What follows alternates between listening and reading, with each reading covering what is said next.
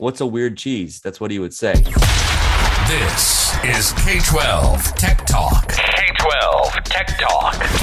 The podcast by K-12 Techs for K-12 Techs. Real conversations, real arguments, and real banter on trending K-12 technology topics and issues. Live from somethingcool.com studios, this is K-12 Tech Talk episode 90. My name is Chris. Mark, you there? I'm here. And Josh is doing homework, and he's not going to join us. And I don't really know what's up with that. It's rare that we have all three of us now. Do you think there's like tension between us that we're not unpacking on the show? What do you think's going on? We're just talking about Big Brother, so maybe we have alliances being formed. What we are? If you had to pick me or Josh right now, are you a split heart or what's going on? I'm not ready to go there. Is this my audition with you? You and I are wearing the same. We are dressed identical tonight. Yeah, you can tell that Mark and I had hard days at work. We've taken off our dress shirts and we're just wearing some under white shirts. Hold on. You should start with wearing shirts. We are wearing shirts. Mark's rocking the white V-neck. I just have the regular white shirt on. We did not plan this. I think that means our hearts are in sync, Mark. It got a little casual when Josh said he wasn't. Mm-hmm. We were saddened to hear that he couldn't come, but a little bit excited, I think. We're going to get more word count in than typical. Yeah. Probably more equal. Yeah, this is going to be interesting to see how the community reacts without Josh, because I feel like he's the anchor. We do have a couple topics tonight. We have 2 listener emails to get into. And then, Mark, you've been researching some 911 stuff for us. That's right. We talked about 911 several episodes back and realized that we didn't really know. We thought we knew some things, but we needed to do some research to unpack it a little bit better. So maybe you've come up with some good stuff on that. If you listened to a few episodes ago, I screw up the names. So tonight I'm at least going to get the names right. Okay. If nothing more. Yep. That's it. That's all I got. All right. Let's dig into this first listener email. I'm going to pull it up. This is from Mike. He said that he recently discovered our podcast from Reddit. So far, he thinks it's great.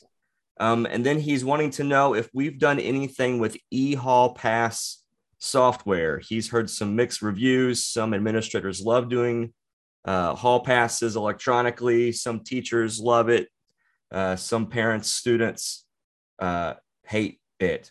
And then he says, as an IT director, he's just trying to advise his admin team, and he's not sure if he goes one way or the other. So, Mark, do you do any kind of eHall Pass software? Do you know? I don't believe so. No, there might be a couple of schools that have dabbled with it. I think that's one of those nuanced software. Actually, I want to start. Do you use anything like this in your? We use it, but it's rigged up. We use a. What does that mean? Well, I'll tell you. We had back in the day of, and that's a good episode, the Devious Lick going around, that TikTok trend of stealing things out of classrooms or school bathrooms or whatever.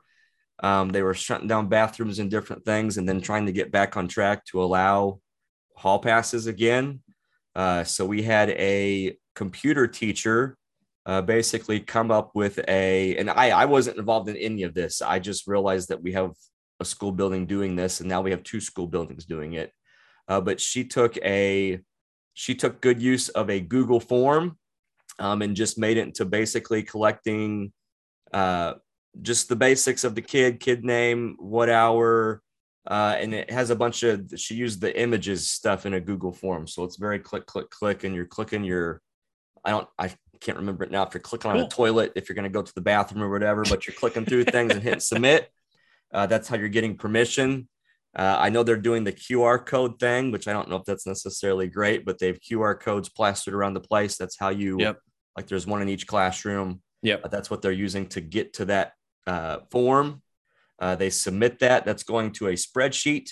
And then I know that our principals are managing the spreadsheet. And if they see excessive use of hall passes, those kids are getting busted. And that's also putting timestamps in place so that if there's vandalism in the bathroom, they have a little bit of a way to do some better tracking on that. So we do that at 2 of our buildings now.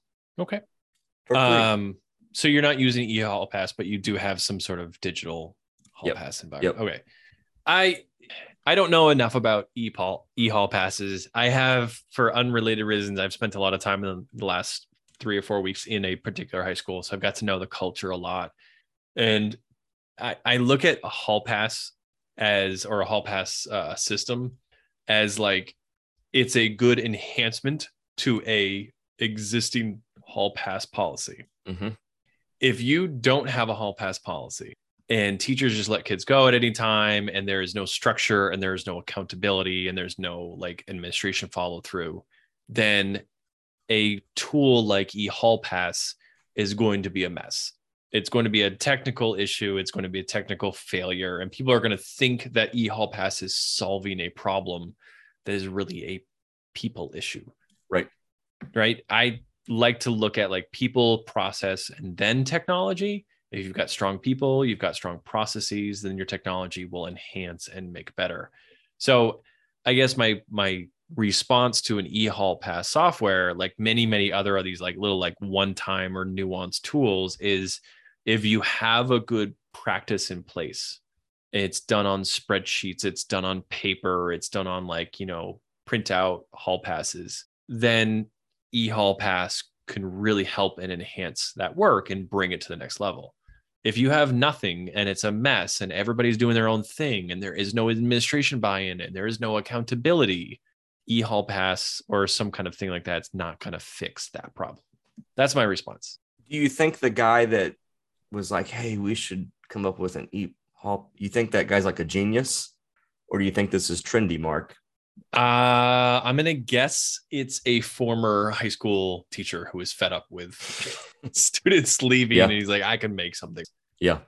I could see I just plugged into one, just Googling around and I can see some interesting things here where it says these can like limit students going to particular places. So like if you're tracking it with technology, maybe you only want X amount of kids out in the halls at one time. So like, right. When that 100th kid is trying to get out into the hall, he gets denied access.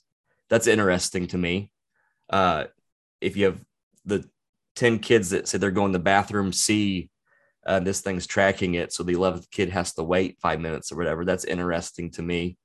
But again, you can also just kind of poke your head up into the hallway and see what's going on. Or it's classroom management in itself that you don't allow that kind of thing.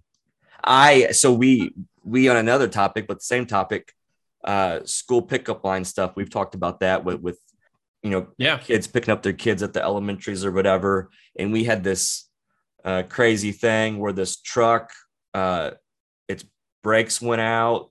So this lady that was outside, that's the lady that's doing the calls in to get the line going, she had to like run out of the way because she could have been hit by a truck.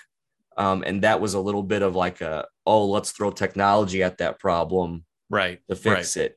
And that would have prevented it, right? If you had an app to stop brakes from being broken. Yes. That's where you're going with this, right? No, I recommend that we put a giant rock like in front of where the lady normally stands, and that we don't always have to solve things with technology. So they did put a big concrete block there. Oh, wow. You won. I won. But that's a good place. If it's a real issue that can be solved by technology, if hallways are a real deal that you need to do more with traffic and the whole bit, I think it's real for at my school, the whole Google form thing. I think that has helped on vandalism that was taking place. So, solve it with some technology.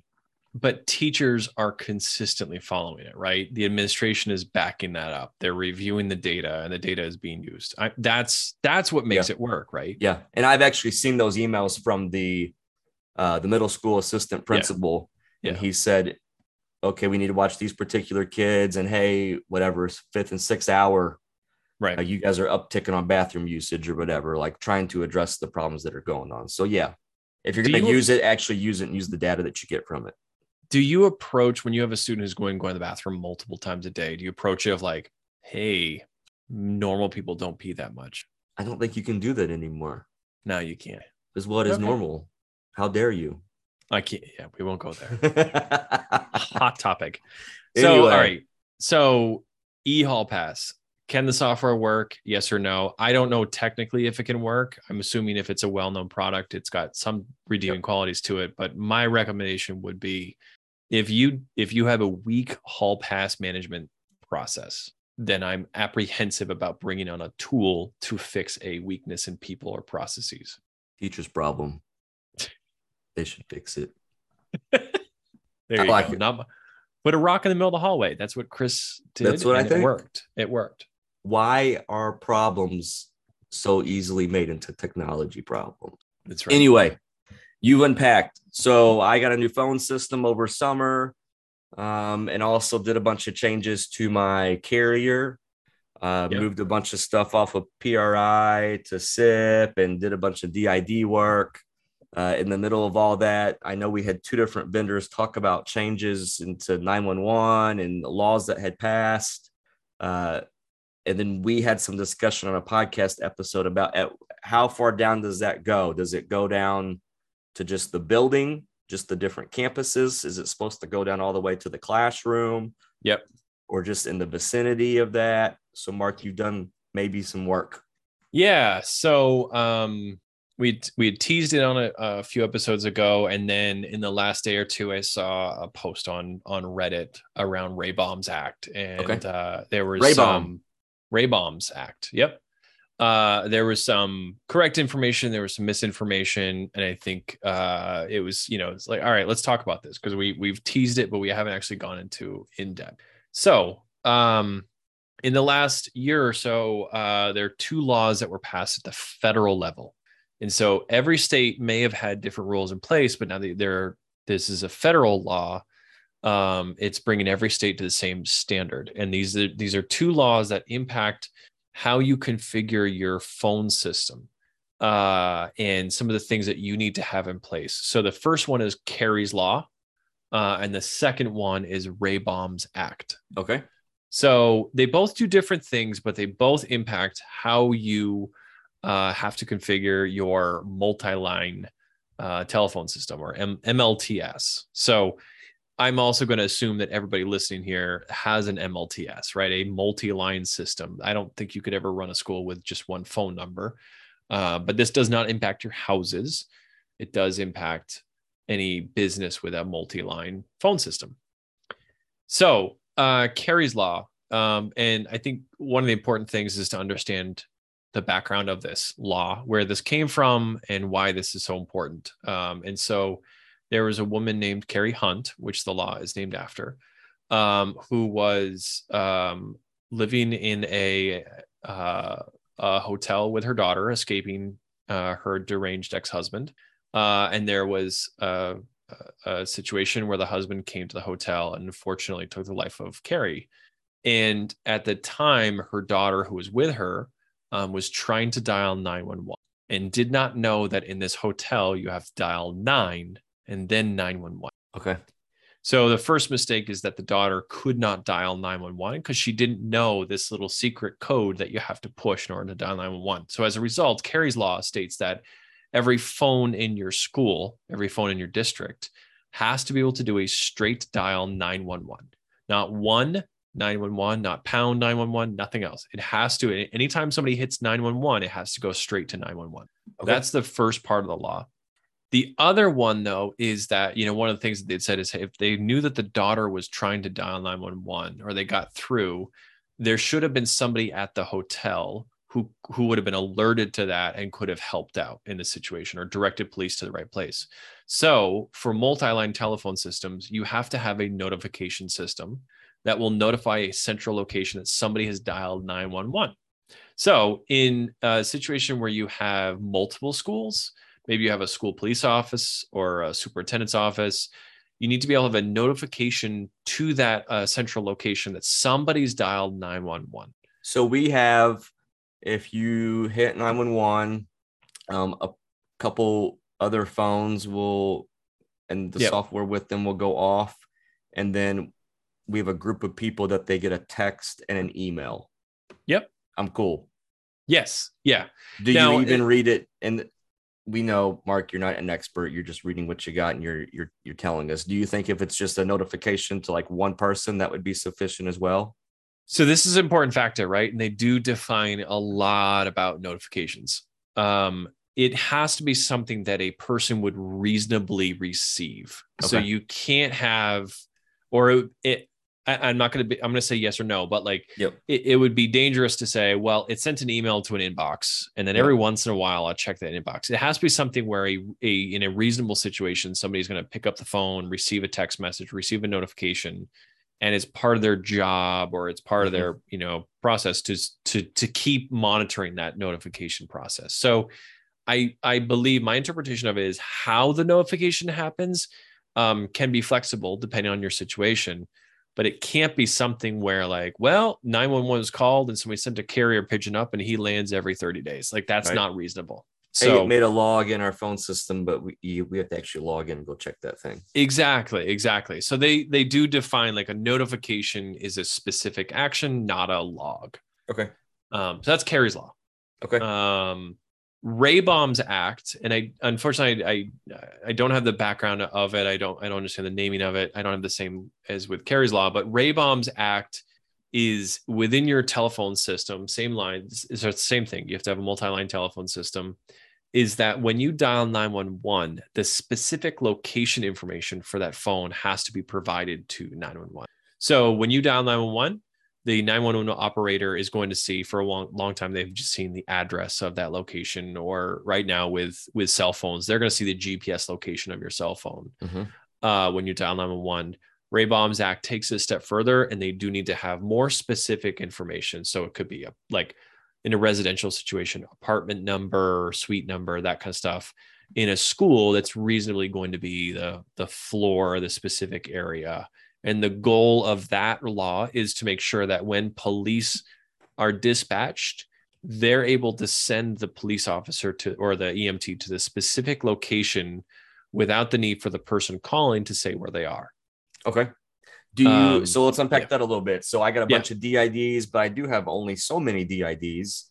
So at first, I think when we talked about this before, we had some idea that maybe it's going to be like it needs to say high school room 100, high school room 101, 102, 103.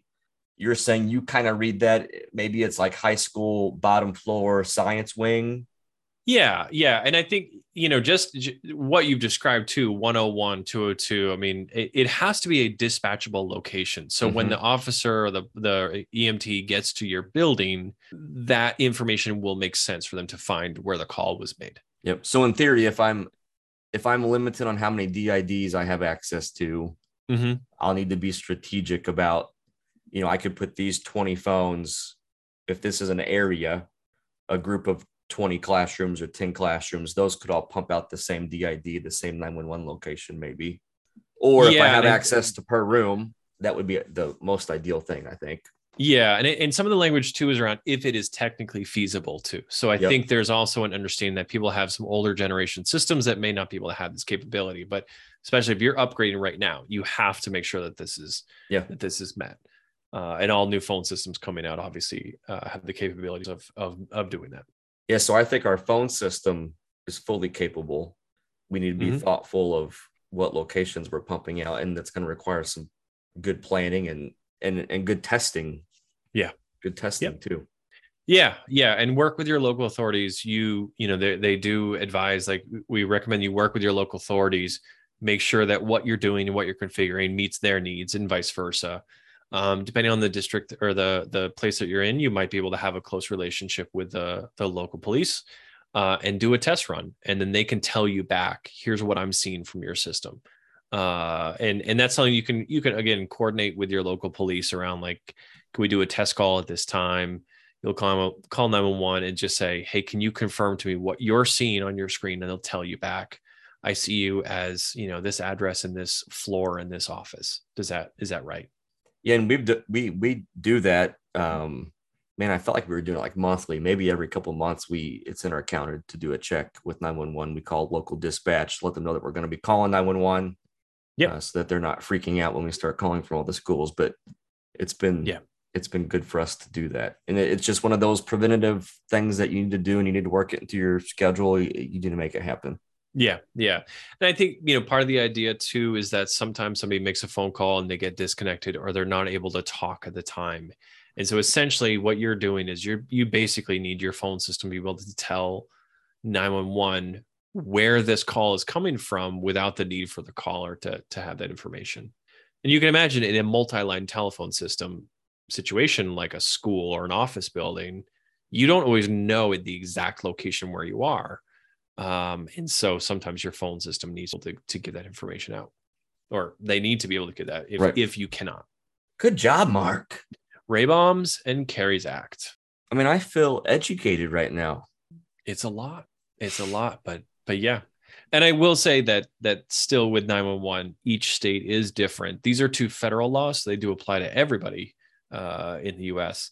But your state may go above and beyond this. Your state may have additional components. So just be careful. I don't want to say that this is the floor, that this is the ceiling. This may be the floor for what your state requires. Yeah. All right, another listener email. This one is from Steve. He was talking about, we mentioned staff MFA woes. I still am in the midst of Google 2-factor stuff. I think it was last episode I talked about, we determined the criteria that makes employees have to have 2-factor on. Some employees do not in my school district. Most do. I forced that finally after like a month or whatever it was of notice. So we've had several staff, when I moved them into the forced 2-factor, if they hadn't done it yet, well, then they get kicked out of Google and they have to do a walk of shame to me. And it actually takes a couple of days. So Google will let them stay signed in. It's not immediate. If you were already signed into something, it's not immediate that Google kicks you out. So I've kind of had a staggering of tickets come in. But we're in the middle. Yeah, go ahead. You could set that as a grace period. You could say, I'm going to enforce it on this date, and then they have this much time afterwards. Yes. So like going forward, if you are like, so for me, now that I've done this, now all my new accounts I'm making, when they're in that OU, I think I give them 14 days or something that they have before it's going to really mess them up. So there are some woes with it. And one of the woes that we discussed last episode was with like Chromebooks, Chromeboxes, that 2-factor was popping up every single time with Google accounts. And I was trying to think through that with my lunch ladies. Josh was talking about it. So Steve, I'm just going to read through what he said, because he has a suggestion for us, and maybe it was making sense that what we were saying doesn't apply to him. He said, where MFA is required, every time you sign in, every time you wake up a device from sleep, talking about a Chromebook or a Chromebox. If you have one-to-one staff with Chromebooks, if you do the sign-in screen device settings, and you say always show usernames and photos, if you have that on, then you don't have to do the MFA every single time. So a lot of us will do the deal where when you sign off, it gets rid of all that stuff. That's what's causing the 2-factor every single time.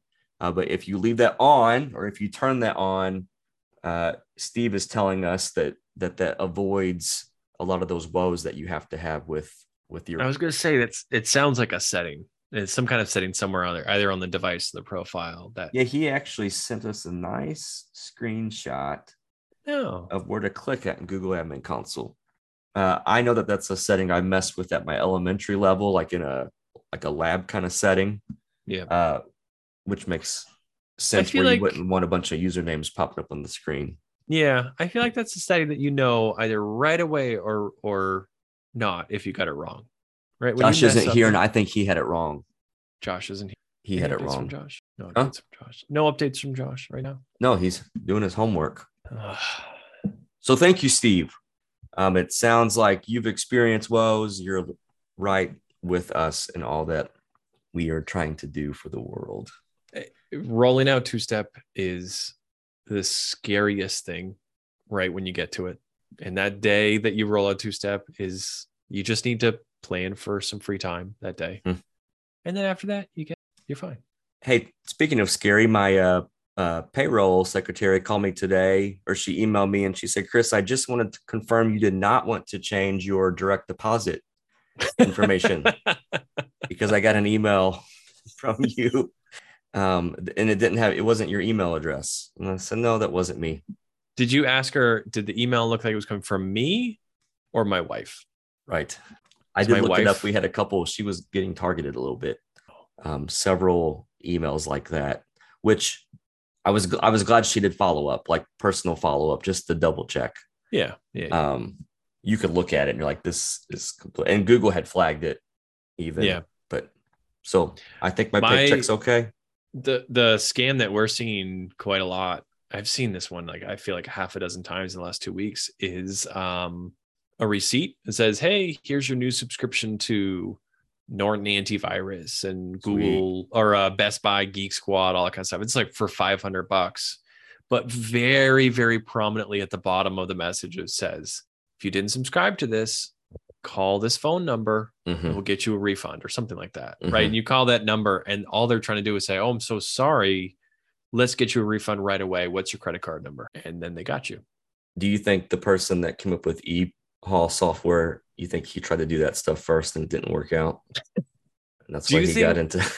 Do you think that most of the scammers are just former ed tech vendors who are like, I'm tired of these people. I'm going to exact revenge on them. Could be.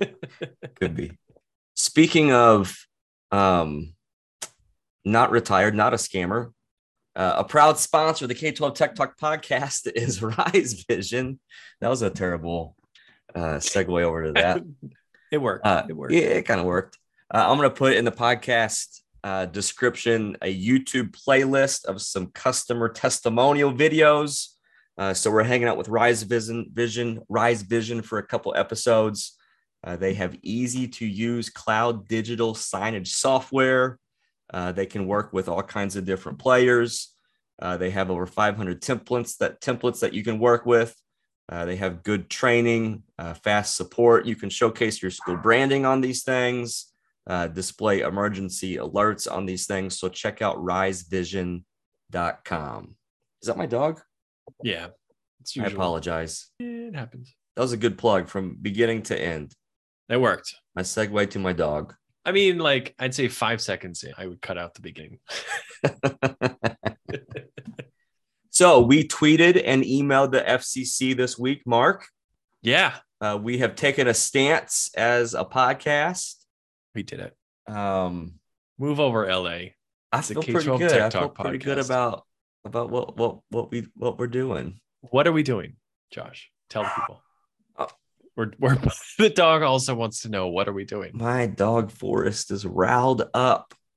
So we've asked for the FCC to consider moving over some of the eligible services list stuff to cybersecurity a little bit more than just the firewall. Give us the services as well.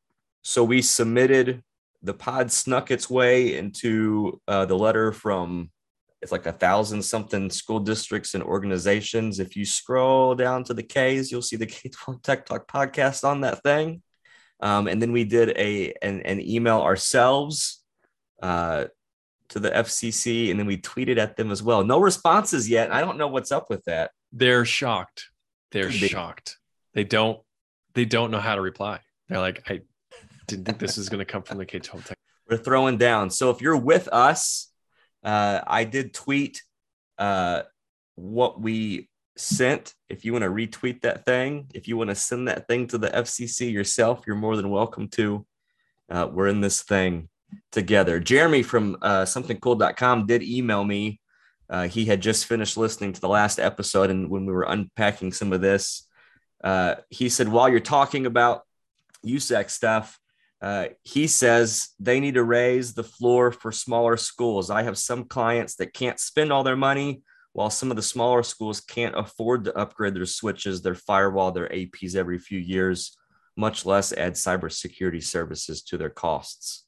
So interesting. Yeah, but that brings up an interesting point that there were some districts that, while they didn't support the letter, they didn't also, they didn't also, provide any negative commentary on it. And there were some people that said, look, if you want to add to eligibility, if you want to add more components without changing the amount of funding, it's just going to take money away from other things that we're dependent on. Yeah, I agree. So there was some kind of neutral response from districts saying, I'm not quite ready to support this yet. Because if you're just cutting the pie up into more pieces, we just all get less pie rather than making the pie bigger. I want the same amount of money. I just want to be able to pick different toppings for my pie. Right. Let me unpack that one. You want more pie. You want more toppings onto your pie. Yeah. But I can, okay, that's with the same amount of money. Right. But that's more pie. No. Like I can get a pepperoni and hamburger pizza right now, but you're not letting me get olives. If I want a pepperoni and olives pizza, that's what I want. It's an upcharge. But I'll ditch the hamburger. You with me right now? No, I got it. You want the firewall and services with it. Yeah, and I'm gonna get something else because I'm gonna be a good steward of that money when I have that figured out. Yeah. No, I think that it is incredibly important for us to think about cybersecurity in every dollar that we spend. Now, are you saying that you would like the pie? You would like more money as well? Well, we'd all like more money, but no, but I recognize what you originally said, that there are some districts that are struggling to spend all their money, and there's some that just don't have enough. And I do think that as long as education is funded inequitably and based on property values, there are the haves and the have-nots. Right. And so federal dollars coming into play, that's where I hope to level the playing field a little bit. And right now it's, as you just mentioned, it's not already level. And so any sort of cutting the pie up into more pieces, for some districts, they lose, for others, they win. That's all. When you were a kid and you had a pizza party in your classroom and they would buy the 8-slice pie and they cut it up in like 16 slices, that sucked, didn't it? You know what I'm talking about? Like, don't give me 2 slices. Don't make it 16 slices. Just leave it at 8. Were you trying to pull up math lessons when the pizza was being cut just to get extra bonus points? I'm going to eat the same amount of pizza. It doesn't matter how many slices it is. I don't care how much pizza it is. 2. You get 2 pieces of whatever it is in your classroom. That's it. You know, my TSIs, my tech support interns at the high school and middle school, I buy them pizza. I refuse to get it cut up into smaller pieces. I refuse. That's so stupid. And I also refuse to do single topping pizzas. Like, give the kids what they want. I thought you were going to say, I refuse to have the pizzas cut. And you just have one giant round slice and you get a pizza and you get a pizza. You make your interns eat it without. I do 8 slices. I do specialty pizzas. We live big. Because they fix my Chromebook screens. You did a segment on tech teams, though. Was that at COSN or ISTE? Or Midwest Tech Talk? I've done that several times. It's all a blur. I can tell you a good pizza formula. If you are ever ordering pizza for a group of middle school and high school students, you take number of students, number of pizzas, and you times it by 2, and you divide it by 8, and then you get that number and you round up 1 pizza. And typically that is a well-rounded distribution of pizza. I'm laughing because I cannot wait for tomorrow when we get a text message from Josh that says, how much time did you talk about pizza? Anyway, I can't leave you two alone. I also buy the kids breadsticks and desserts because they fix Chromebook. If a kid fixes a Chromebook screen, they deserve a pizza. All right, HPE Aruba, another proud sponsor of the K-12 Tech Talk podcast, and they work real great. They're like steak with potato with Provision Data Solutions. They're like breadstick with pizza with Provision Data Solutions. If you need access points, if you need servers, if you need battery backups, whatever it is that you need, Provision can hook you up. If you're in the business of networking stuff, of course, check out HPE Aruba. Mark, do you have anything else for the good of the cause? Nope. It's almost October. We got 1 week left. We're into October. This is episode 90, and that means episode 100 is coming, and it's going to be a party. What are we gonna do for I don't know. Can we have pizza? You should have pizza. A pizza How- party. How many toppings can I order? Whatever you want, bro. Josh is gonna be so mad. What kind of pizza? Let's end on this. Mark, Yeah. favorite pizza toppings. I am gonna say I don't have a favorite, but I like to try, if I go to a new pizza place, I like to try their specialty. Okay. I feel that. I like meatballs with pepperoni, Yep. with banana peppers and Oh. onions. Okay. Okay, this is it. What do you think Josh takes on his pizza? I think there's only one way that Josh eats pizza, and that's pineapple and ham. You think he's That's- that guy, a I think pineapple he's and ham guy? I think he's a pineapple on pizza guy. Because he's like a food snob, right? Did you know that he's No. food snob? So I think he'd say some weird stuff like, "What's a weird cheese?" I think he'd be like, "Oh, I only take." I bet he'd be like Whatever cheese. loaded baked potato pizza. That guy with pineapple. What's a weird cheese? That's what he would say. He'd be like, "Oh, I like this cheese. It's a little sharp." All right, this has been episode 90. We are K-12 Tech Talk, and so are you.